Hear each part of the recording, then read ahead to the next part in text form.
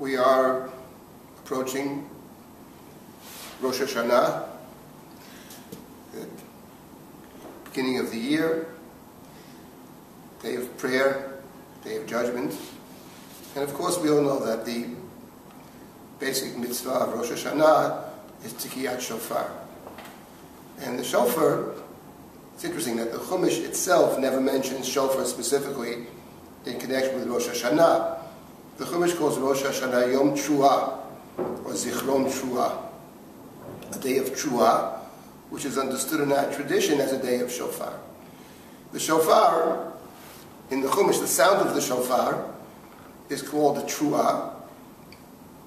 Our practice, of course, is to sound on Rosh Hashanah, Tikiyah, and then Shvarim, or Tshuah, or Shvarim Tshuah. Those are the sounds. Tikiyah is called the plain sound, the unbroken sound. Tshuah and Shvarim are broken sounds. Tshuah is the staccato sound. The Shvarim is more of a sigh. These are the sounds of the shofar in Rosh Hashanah.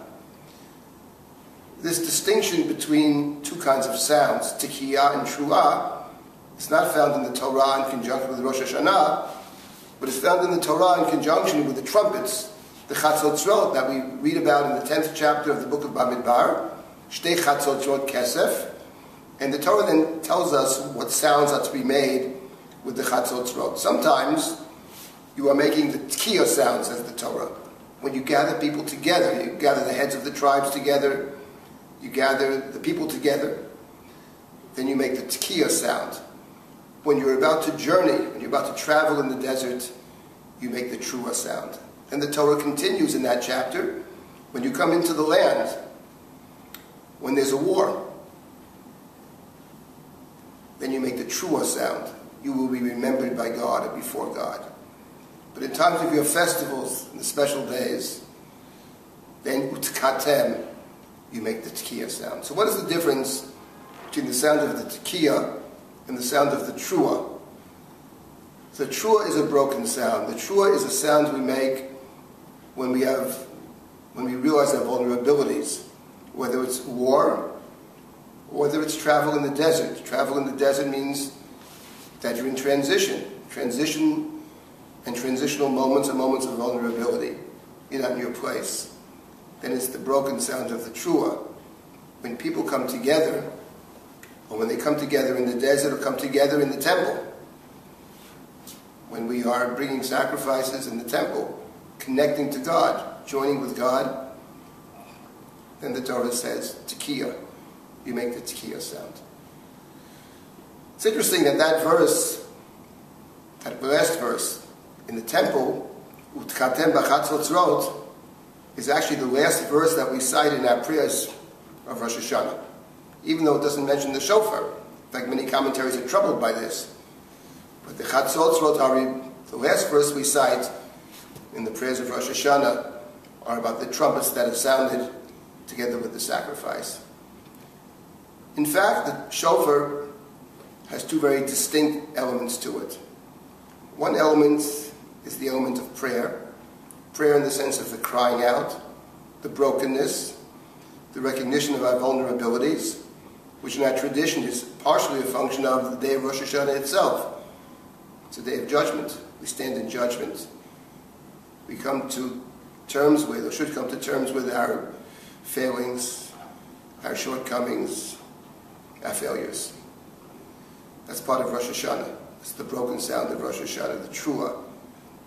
But before the Tshuah and after the Tshuah, we have the Tikiyah. The Tikiyah is a different sound. That's the sound of bringing people together, of coming together. It's a sound which reminds us of the possibility of building things together. It's a sound that reminds us of our connectedness to our fellow human beings, and in the last instance of the Chatzotzrot, our connection to all that is divine, to sacred space, to divinity. So as we enter into Rosh Hashanah, we are thinking two different thoughts, both of which are necessary. Each one needs the other. One is we are reminding ourselves of our vulnerabilities, of our brokenness, and shortcomings. And we are determined to reflect upon that and to try to correct that in the coming year. We also remind ourselves of our both responsibility to and opportunity to join with others, to build things together, to work together for mutual purpose and for mutual benefit. My blessing to all of us is that this year we will do both. Correct the mistakes of the past and move forward, build together. Here at Risha, we are very excited about building together. We're engaged now in our journey of building new things, both here in the United States and new programs in Israel. They're very exciting. And we do this, of course, with a sense of what it means to be on a journey. Journeys are transitional. Journeys are often bring out our vulnerabilities. But we are very confident, hopeful and confident, that here at Risha we can build together, continue to serve the larger Jewish communities in even greater ways.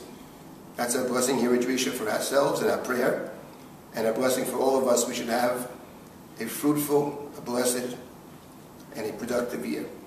Shana Tova.